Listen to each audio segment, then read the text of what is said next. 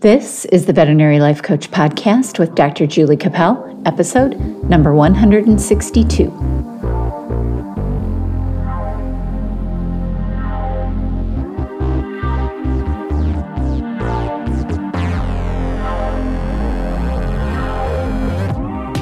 Hello, friends. It's Dr. Julie Capel, and this is the Veterinary Life Coach Podcast. Today, I have a very special guest and someone I'm looking very forward to getting to know along with you. Her name is Teresa Bitner, and she is a project management professional, which is kind of works with computers and things like that, if I understand that correctly. She also has a master's in education, and she's a coach. So, and she has a really interesting story on resilience and handling grief and all those things. So I really thought she'd be a great guest for us to talk to today. Let me tell you a little bit more. She coaches, she speaks, she specializes in resiliency and change and loss. And so I think it's going to be great to have her today and learn about her. So welcome, Teresa. Thank you. Thank you for having me, Julie. I'm glad to be here. Honored to be a guest with you guys. I'm so happy to have you. So how about just starting with your story? Start at the beginning. Yeah, just the beginning. Tell me about yourself, because we just met. Mm-hmm. And so I would like to hear like how you came up and how I got to this place. So I'm originally from New York, and we lived way out in the country, and I was, a little crazy wild child, smoking, drinking kind of gal. And we moved when I was in middle school. That comes back to it. And we moved to Charlotte, North Carolina. And literally we moved next door to the debutante who thought, oh my God, Satan moved in next door. It was not a good transition period in middle school. Yeah. So that was one of the first times I was probably going through changes and resiliency and didn't know it. I was a kid.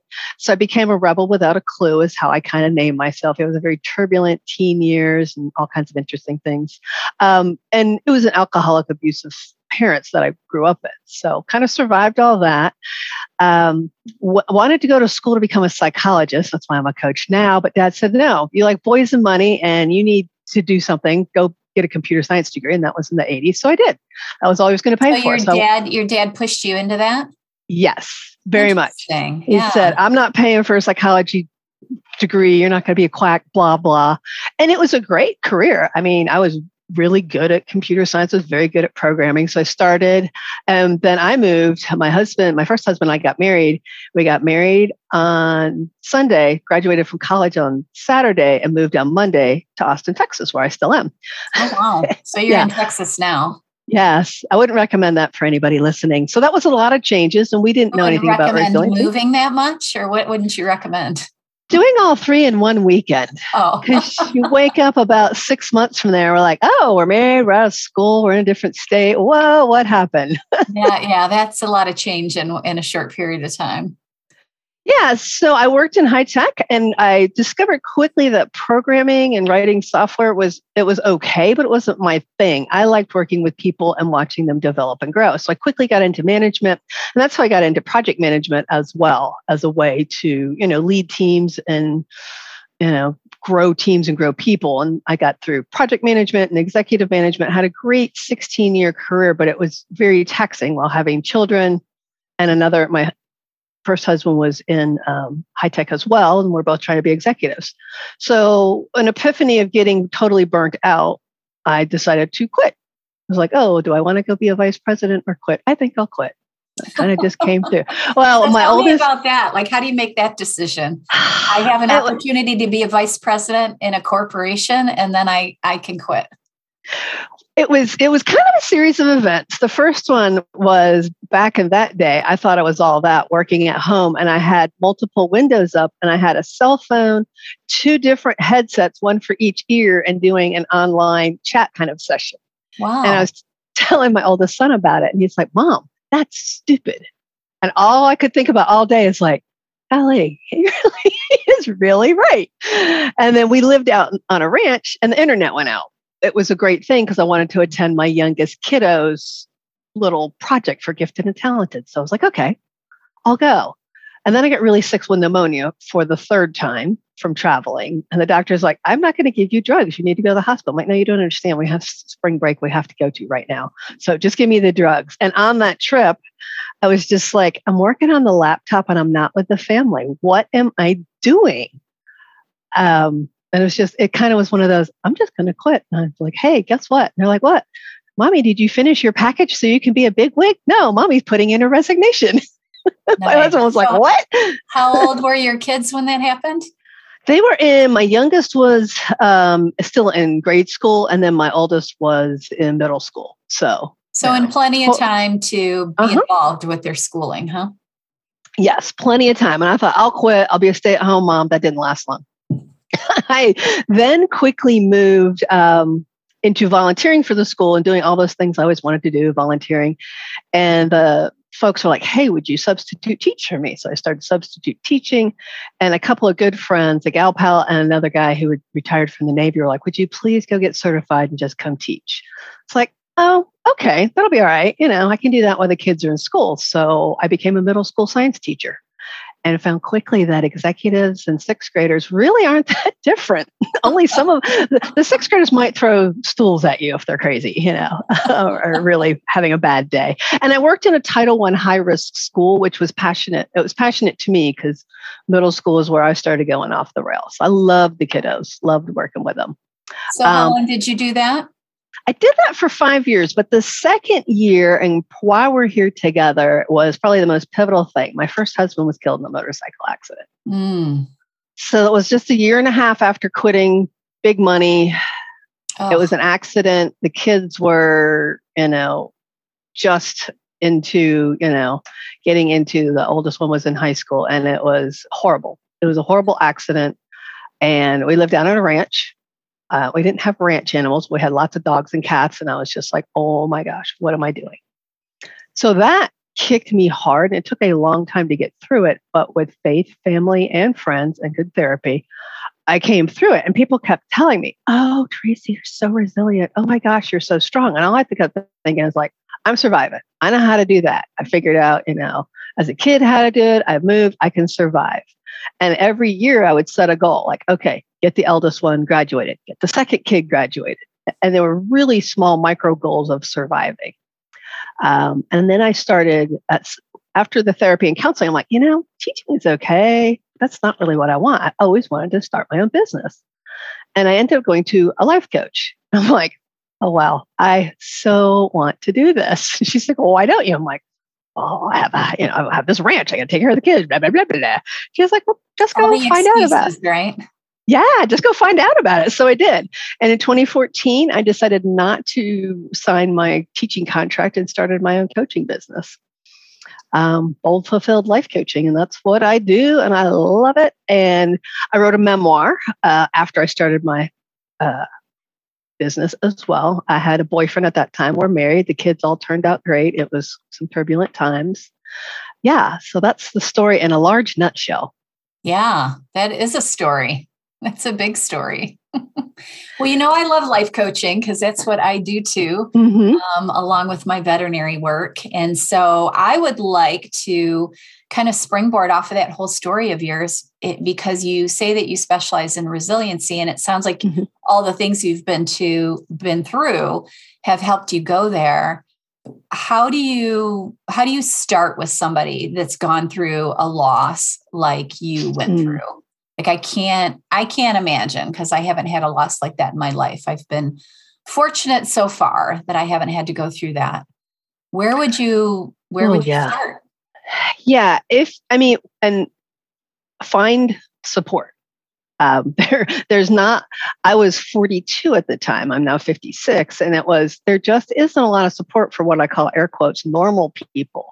If you're, a military or emergency services, there's oftentimes lots of support groups, but for average Jane and Joe out there, there's not. So figure out when you very first have it, a gal pal and I started another resource. It's called Torn in Half for what we call early widows. Not, because people are like, oh, you could join the widows group, and you look around, and you're like, oh, they're sweet little old ladies, but that's not quite me.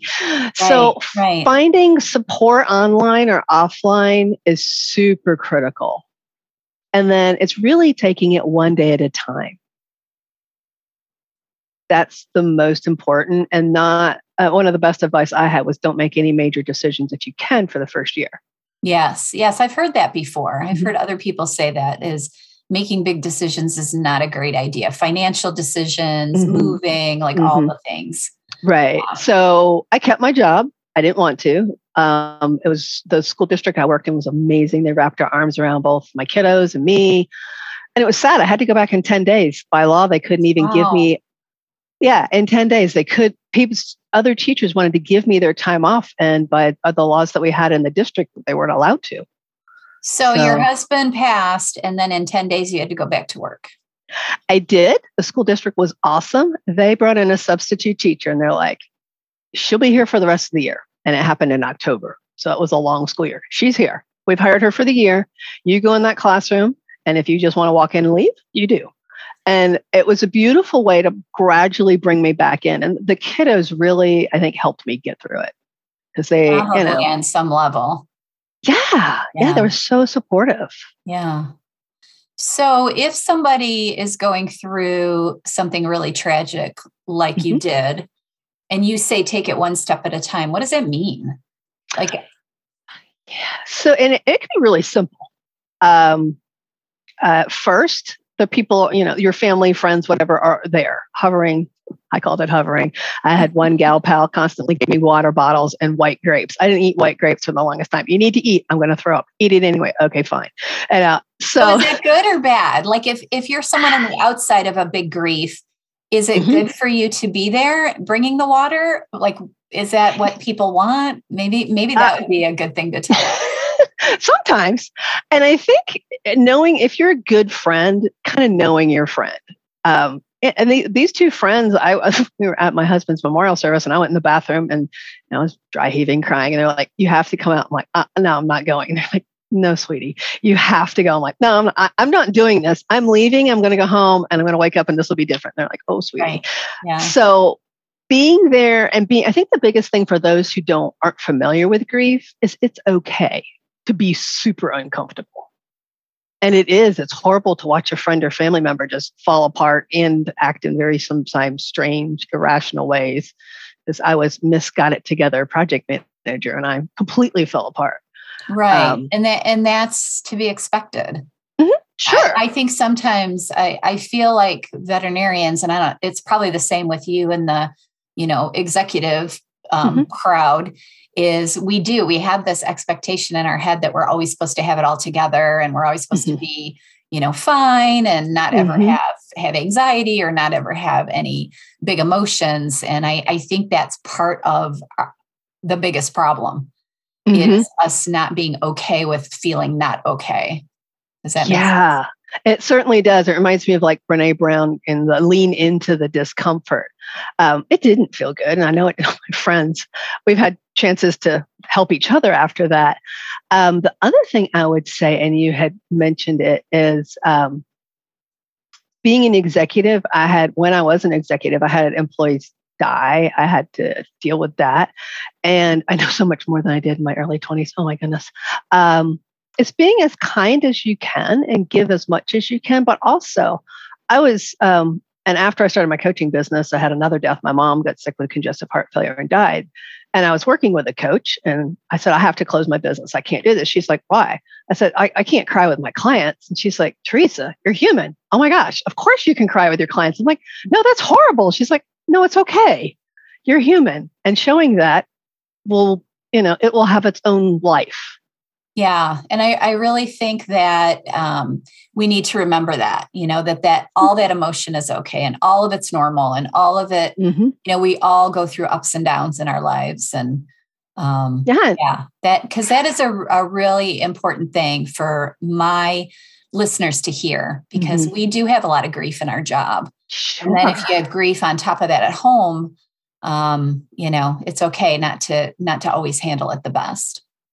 Yeah. And get help, find support group. There's all kinds of things out there. And if nothing else, journal it. Yeah. I love journal out and some people aren't journalers. So I call them contemplation prompts. know? So, Right. so if you say journaling, they're afraid to do it. But if you say that, they will be more likely to do it. Yeah, I have clients like, I'm not journaling. Nope, no way. Lots of men in particular. I'm not doing it. Nope, won't work for me. I'm like, okay, what about a contemplation prompt? I can do that. I'm like, okay. Yeah. Well, there's some big words for them. They think it sounds more reasonable, right? Yeah, and I think, as a business owner as well, it's important to, do you have, and this is part of building resiliency into your life, is do you have backups? Can somebody cover you? So when I was like, mom was super sick and in hospice and I couldn't handle clients, I had a couple coaches I could refer my, clients to. Do you have backups? Can you, or is there a system in place that if you have to be gone for whatever emergency, we have COVID nowadays, is your business resilient enough to deal with that and roll through it? Yeah. And when you talk about resiliency, what does that actually mean to you? Like, what is your definition? Because I've heard a lot of different people speak about it in different ways. Mm-hmm. And to me, it just kind of means that ability to bounce back from something. But what does it kind of mean to you? I mean, that's the easy answer, but it's also,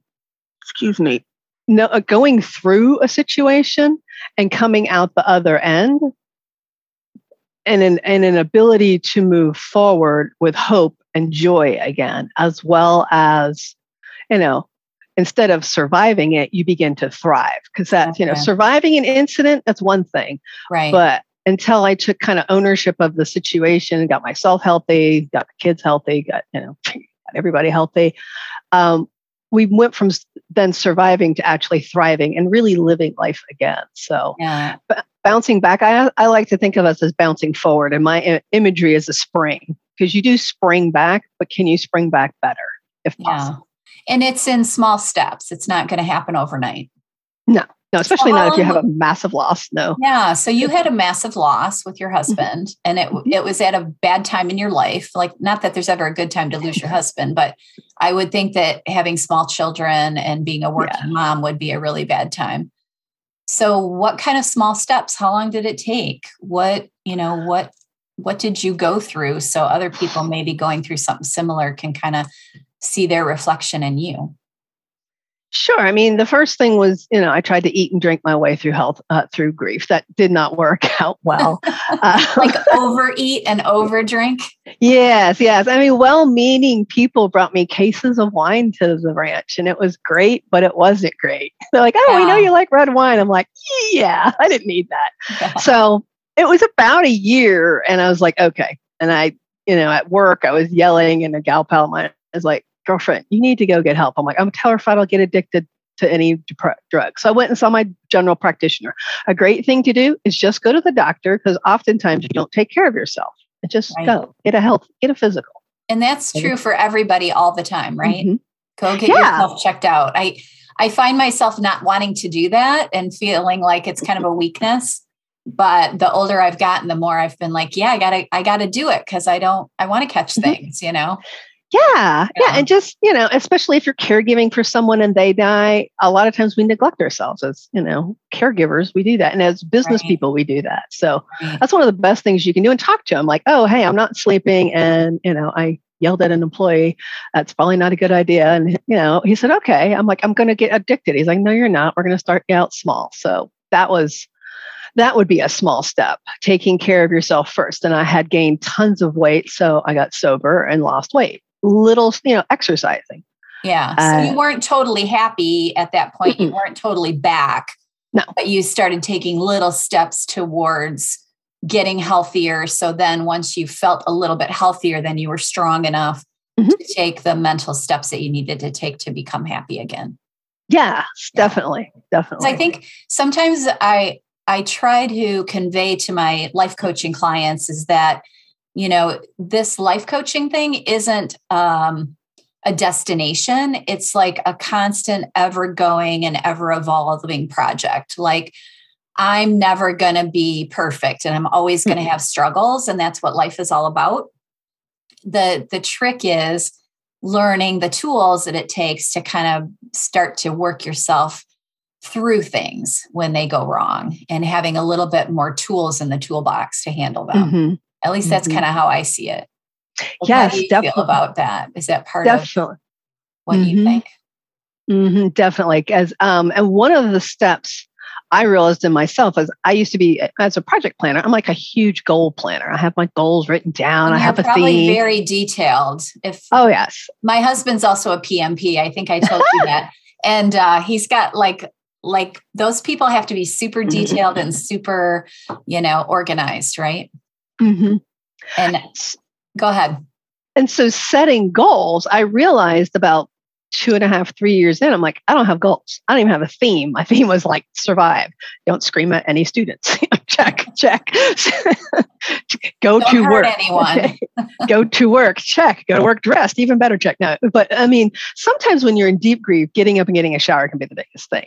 But then as you move forward, it's like, oh, I set a goal and I set, just kind of an intention. I was going to be brave and beautiful, whatever that meant that year.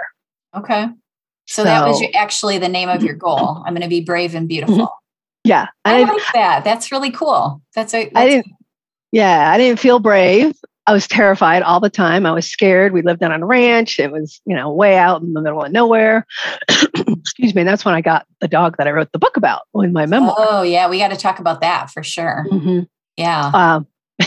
Yes, I always wanted a Doberman, so I went and got a Doberman. And I researched and I researched and I researched, and I thought I had this great, awesome place. And when we went to get Hans, the Doberman, in a snowstorm the following year after he died, it was like, oh, this is a puppy mill. What have I done? It was horrible. And my son is like, Mom, I brought the guns, because my older son was all about that. I'm like, no, we're not doing that. We're just going to go and get the puppy. Totally sketchy, but we brought little Hanser home. So this was a year after your husband passed. Mm-hmm. Okay. Yes. So tell me about Hans. Tell me about the Doberman. Oh, Hans. And I decided I wanted a Doberman, always did. It'd be big, strong, scary. And anybody who's a Doberman owner probably knows that's not how he grew up to be. He's a big wiener. Big wimps, right? Yeah, he was a big, goofy playboy. Oh, he's so fun.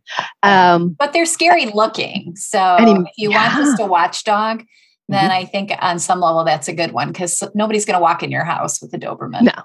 Yeah. And he barked. Yeah, the bark was enough to terrify anybody. Right. And we got him to have some fun and joy in our lives. And it was the same Christmas. I tried to order Christmas presents for my kids online, and I didn't open the package till midnight, the night of Christmas Eve. And it was the wrong package. It was on our stuff. And I walked upstairs. I'm like, I'm the biggest loser, Mom. Boo. They're like, it's okay, Mom. We're going to get a puppy. So Hans came in as a puppers, and he was great. He grew up to be a goofy boy, and he ended up being my therapy dog. That's what I call him. Not officially, not at all, but many, many nights it would be me sitting on the one side of the couch, Hans on the other side. We had another dog, Christy, and then another dog. My son's like, hey, Mom, you need to rescue this dog too. So we had Duke, but Hans was my dog that I talked to. And he was of another world, we swear. Because he would just sit and he would look at you with those big, brown, intense eyes and just listen. And just love on me and lick away the tears and things. And so, he was a super special dude. And he helped the kiddos too, because it's nothing like having a small pony in your house. Right. So tell me about that relationship and what prompted you to write the book, because the book is about how he kind of saved you, or tell me about that. Yeah. The book is called Soul Love, How a Dog Taught Me to Breathe Again. And the book came about as many people kept saying, you need to tell your story. You need to tell your story. And I'm like, I don't want to tell my story. You guys only see the good stuff. You don't know the yick behind the doors that happen, the cursing, the crying, the screaming, the fights. They didn't see it. So I kept sort of a journal after my husband passed, but not a great one. A lot of it was Facebook posts is how I came up with the book, because I promised my friends I would do a daily Facebook post along with the daily devotionals I had, so that they knew I was alive and I didn't off myself. That was kind of my joke. I'll post so y'all stop calling me. because I didn't want to talk to people. So I introduced. So is it a private Facebook group that just your friends could read, or was it public? No, I just put it out there. I do the devotional and say something about what was going on in school, or Hans ate this as a puppy. They eat everything, right. Tear everything up. Dobermans are like that. Yeah. So I wrote the book, and Hans tells all the yucky parts that I'm embarrassed about talking about. Interesting. And he also talks from that, wow, I'm really worried about mom. She's drinking again, kind of a thing, and what's happening in the household. Because it gets kind of dark and dreary, and I go into the dark place, as what he describes it as. So it's kind of a unique way of writing it, but it allowed me to tell the whole story without it being me telling it, if that makes any strange sense. Yeah, I mean, it does, because it kind of takes away the personal part of it. And makes it from the dog's perspective. So did you write the book to help people? Like what was the purpose? To help other people that are in a similar circumstance than you, to realize that you can get really, really dark and have a lot of issues after someone in your family passes, but you can work your way back out of it? Like, what is the moral of the story? The purpose is showing that there's hope after a tragedy.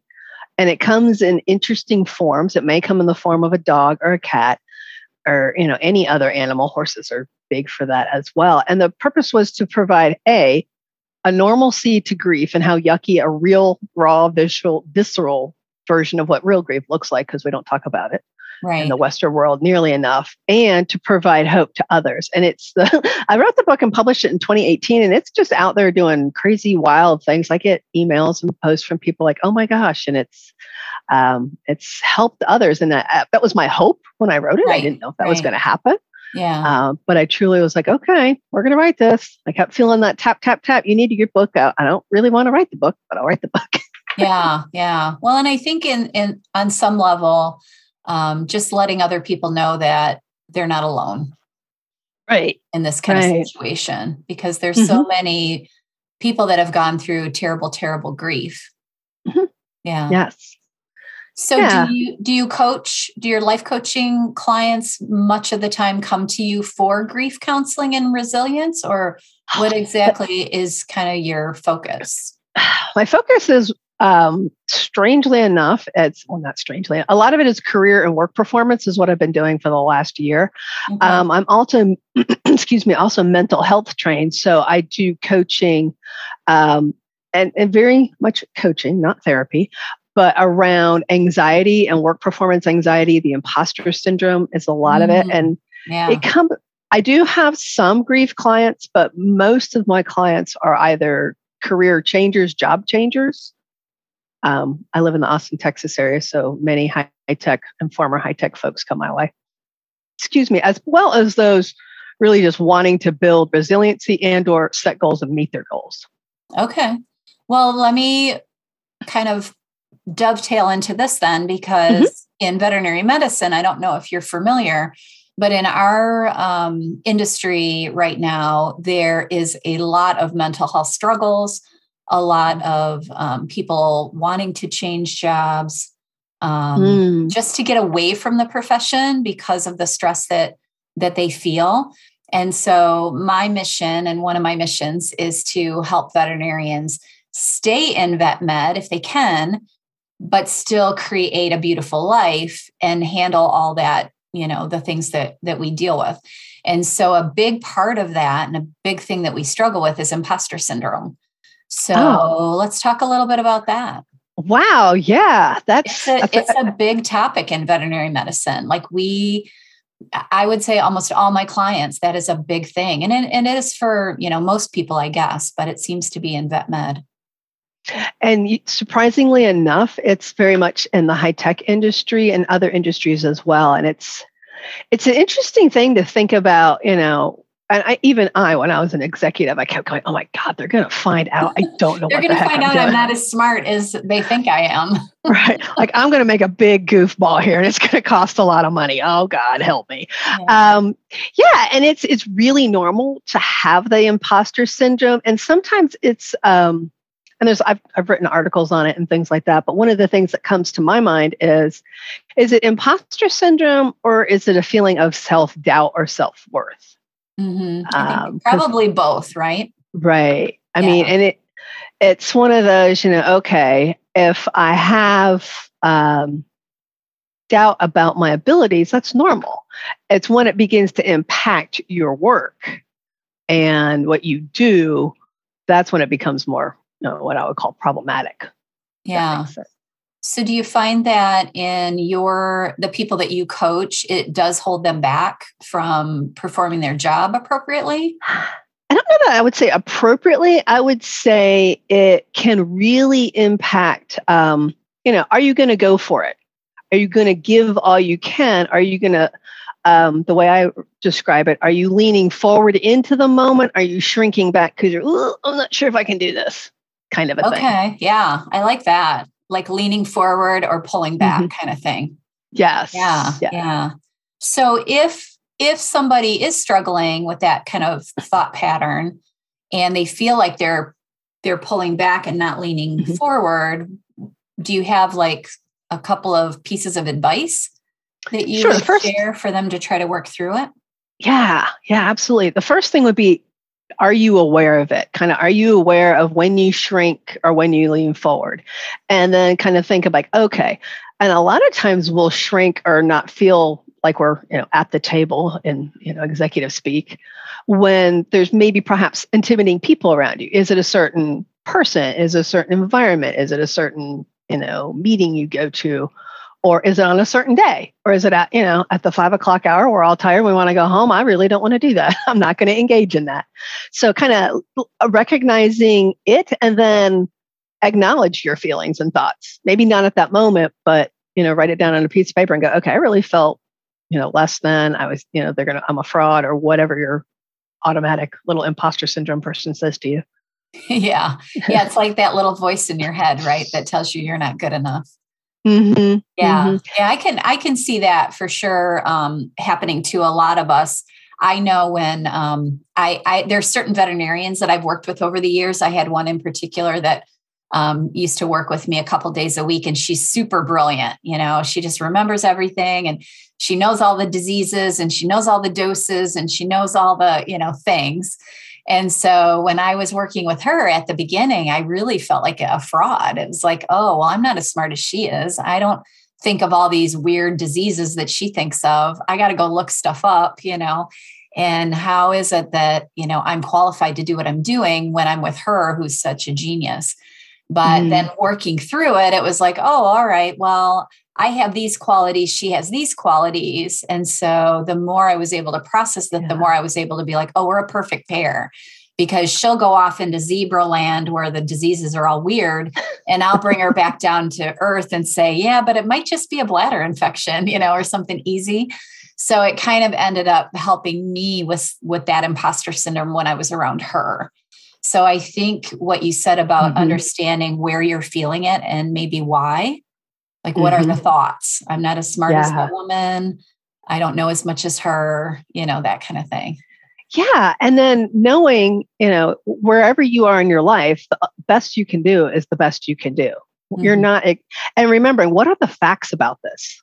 Am I making a story up about this? Like, oh my gosh, she's so smart. I'm not, blah, blah, blah, blah. I think I'm stupid. Yeah. Right. And I coach a lot of the younger folks through that. And it's like, we all started somewhere. And if you bring your very best every day and remember, I'm doing the best that I can, that's as good as you can do, and learn. And being open to learning. Yeah. Mm-hmm. Yeah. And asking for feedback. If you're really worried about your boss thinking like, oh my God, you're stupid, say, okay, do you have any feedback for me? Anywhere I can grow? Be careful what you ask for. But and oftentimes you'll be surprised. But another thing in the imposter syndrome is being mindful of, are you a perfectionist or not? Because perfectionism with that. So there's a lot of us are perfectionists for sure. Sure. And it's, of course, you've got animals, you want to do your best work. We all do. But remembering perfectionism is actually another, it's another part of not feeling self-worth a lot of times. And it's better done than perfect. It's one of the mottos. Yeah. Or just getting stuff out there into the world and doing. is better than holding yourself back, because I don't think people realize that the perfectionism it stops them from living. Yeah. Yeah. That's why a lot of people want to quit the profession, is because they're afraid to make a mistake, or, it's too stressful because they're afraid they're going to make a mistake, and that perfectionism gets in their head. And then the stress of that causes them to want to get out. And, then you're not doing the thing that you really, really want to do. Yeah. And a great way to ask yourself is what is enough? What's enough? At the end of the day, have you done your best, and have you done enough? Doesn't have to be perfect. Maybe the animal just has a bandage on and you didn't fix it all. That's okay. Is it enough for now? Yeah. Yeah. Well, yeah. And in our profession too, it's like, if the client won't let you do what is the perfect treatment plan, well, did you do what you needed to do for that client? Did you treat them with respect and kindness, and treat the animal the way, it at least should be treated in the client's mind? So, yeah. So what about like work performance too? Because that's kind of part of it. Yeah. And one of the things, and this goes with either imposter syndrome or perfectionism or even work performance, is stop comparing yourself to others. Yeah. Way easier said than done. But the comparison it's not helping you. And I realized my coaching business took off, as well as I felt better about myself, when I stopped comparing myself to a couple of coaches who I held in super high regard. I still do. They're awesome people, but I'm like, I'm not going to be them. I'm just not. Wow. What do you know? I'm not them. What do you know? And realizing that you've been given your gifts, whatever they are, and it's not going to look the same. Right. So if somebody is struggling with that thought that I'm, not as good as the next guy, like, do you have any ways of trying to work through that and change it? Sure. I see a small fuzzy thing in your office. I have dogs in here. I have 2 Shelties. Oh, nice. Mine's outside. They're here. She always likes to do the squeaky toys when I'm on. So yeah, if you're not feeling enough, a great thing to do, and they do this in the military, because my oldest son's in the military, and they did it in school. It's called an I love you file. And it's start keeping a file of all, I used to call it a kudos. All of the files that say, hey, you did a good job, any awards you might have won, any thank you notes. And we, from the teaching profession, cute little things from the kiddos or parents. In the professional world, anything that you've ever had, or things that you've done that are uniquely you, even outside of work. Like, hey, I have a coach friend that went and climbed Mount Everest. Okay, not everybody does that. Yeah, for sure. Run a marathon or something. Right. Like that. Yeah. Do something that's really neat, and anything that makes you feel good. And that's your I love you file. When you have those yucky days, when of course it's going to happen, you feel bad or something happened, you kind of get it back out and go, hey, remember? That's what us as coaches do. Remember? You're awesome. Look in that mirror of awesomeness. Yeah. I've also challenged people to kind of write a list of, in my coaching, it's write a list of what you love about veterinary medicine, and then all the good things that have happened to you in veterinary medicine, which is very much the same. It's just all the amazing things, because we really have a tendency to focus on the negative, right? Sure. And once you go down that path, it's really hard. And speaking of the negative, at the end, a gratitude practice is huge for rewiring your brain for positivity. Yeah. Be grateful. What are you grateful for? 3 gratitudes a day. And it doesn't have to be a big process. I just put a timer on my phone when I first started as a coach. I'm like, oh my God, I have to do this stupid gratitude practice. That was my attitude. I'm like, oh, still coming from high tech and education. Life coaches, we still have those attitudes sometimes, right? And it took years. And I have like an incorporated one. I do it every day. I have a little positive calendar and I write my gratitudes down. I mean, if you'd asked me, 8 years ago when I started my business, are you going to write gratitudes down? I'll be like, no, never. But it really can wire your brain for looking for positivity. Right. Rather than the negatives, because that's what we have a tendency to do. Yeah. In our jobs and our practice. Yeah. And you can do that in, meetings at the office or even at home. Like, what are the highlights of this week? What are your lowlights? How can I help you? Yeah. So let me ask you this, since you worked as a manager of people, right? And then of kids as a teacher. Yeah. And a department head of other teachers. Woo, that was fun. Right. Yeah. So you're in that seat. And most of us as veterinarians are, because we have people that work with us. What advice would you give to the veterinarians for the people in their practice if they have a very kind of negative, the buzzword is kind of toxic culture? Like, how can one individual try to move that needle a little bit? Do you have any of that advice? Oh, wow. I have all kinds of thoughts. Worked in it, been in it, lived in it, found out in teaching. Wow. Some people are in middle school still. Yeah. If you notice the toxicity, and as the manager, if you notice it's your employees, that's one. I'm all about nip it in the bud. I don't know if that's my New York kind of let's take care of it now, deal with it, direct kind of thing. But it's like, oh, okay, hey, let's get together and acknowledge what's going wrong, what's not okay. And sometimes if you gather a group and they don't want to do that, and I used to do this in my high tech life, is I would give everybody sticky notes. Like, okay, write down, 5 things that you're upset, angry about, and that can happen. And then, so do you mean anonymously? Like if you had a group of people, then they could turn in the sticky notes without owning it. Right. And I would leave the room and they would all go stick their sticky notes up on the board, and you could see groupings like, well, oh my gosh, there's 30 sticky notes over here that, wow, I've been working you to death. Oops. What can I do about that kind of a thing? And and I would go in, and it's easier said than done as the manager to not kind of take this personally. Oh, well, look at y'all are whining about this. But trying to go in, and then it's back to the good old Stephen Covey, seek to understand what's going on. And then also I would always ask the flip side, what's going right? So we do kind of 2 exercises and figure out how can we bridge that gap. Yeah. And oh my gosh, like I didn't realize that, so-and-so can't work on Saturdays because they have a new baby. It would have been nice if somebody had told me. I wouldn't make you work then. I'm mom. I'm not horrible. Okay. I love that exercise because I talk to a lot of my colleagues who are really anti-conflict. I always say I like conflict, and I kind of do, which is weird, but some people are, because you're direct like I am too. But so some people have trouble with that. So I like that sticky note idea, because then you're not getting it directly in the face and you're not having to confront it right away. You can kind of get all of the angst out. So once you figure out what's wrong, how do you start turning them around? And this, if you can build consensus that we all agree that this is a problem. Now, sometimes in management, it's a problem for them, but not a problem for me because I got to make you do this odious task. Right. And sometimes making sure as a manager, you're communicating as much as you can to them about why this is important to the business, why we're doing this. Never any fun. We're like, hey, we're going to update the office software and do blah, blah, blah. Aren't y'all excited? No, nobody is.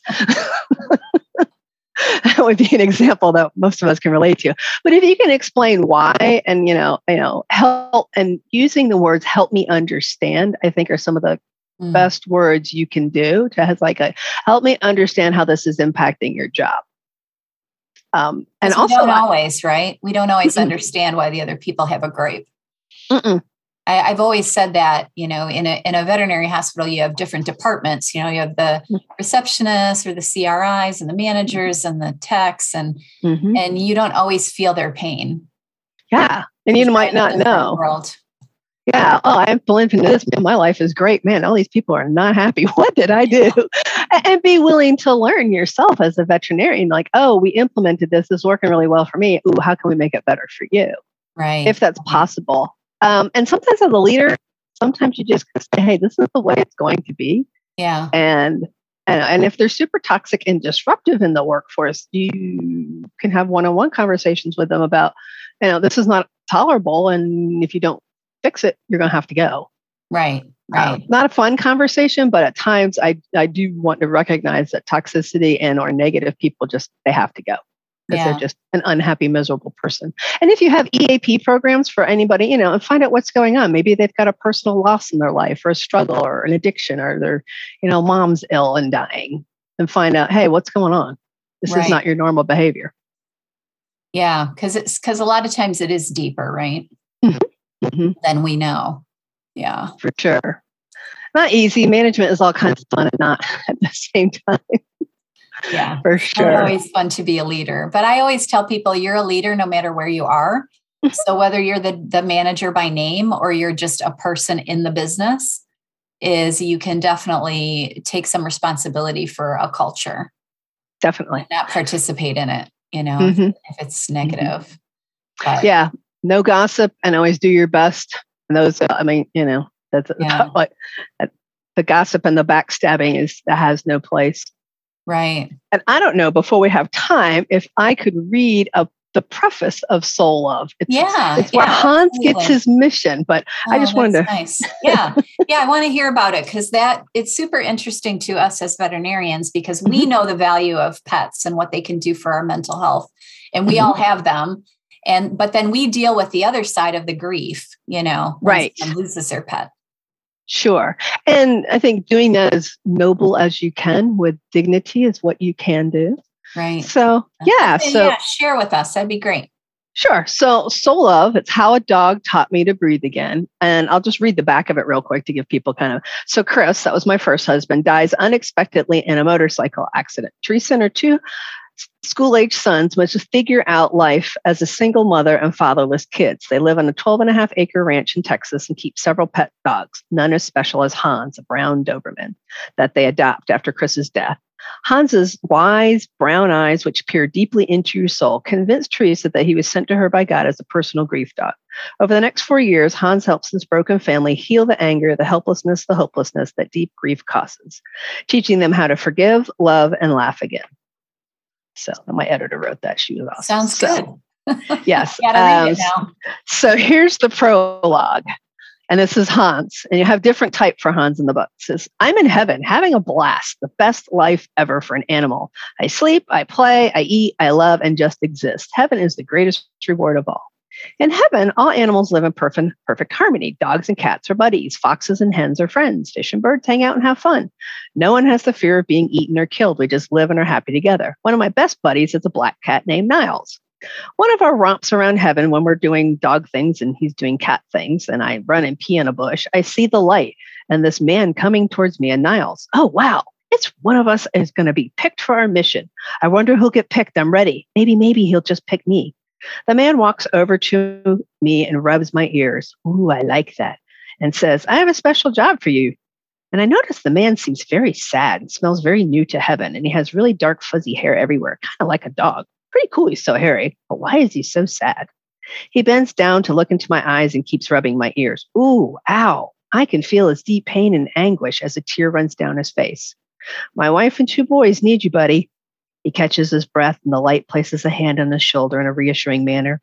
The man says tearfully, I had to leave too quickly, so suddenly. They really need love and support.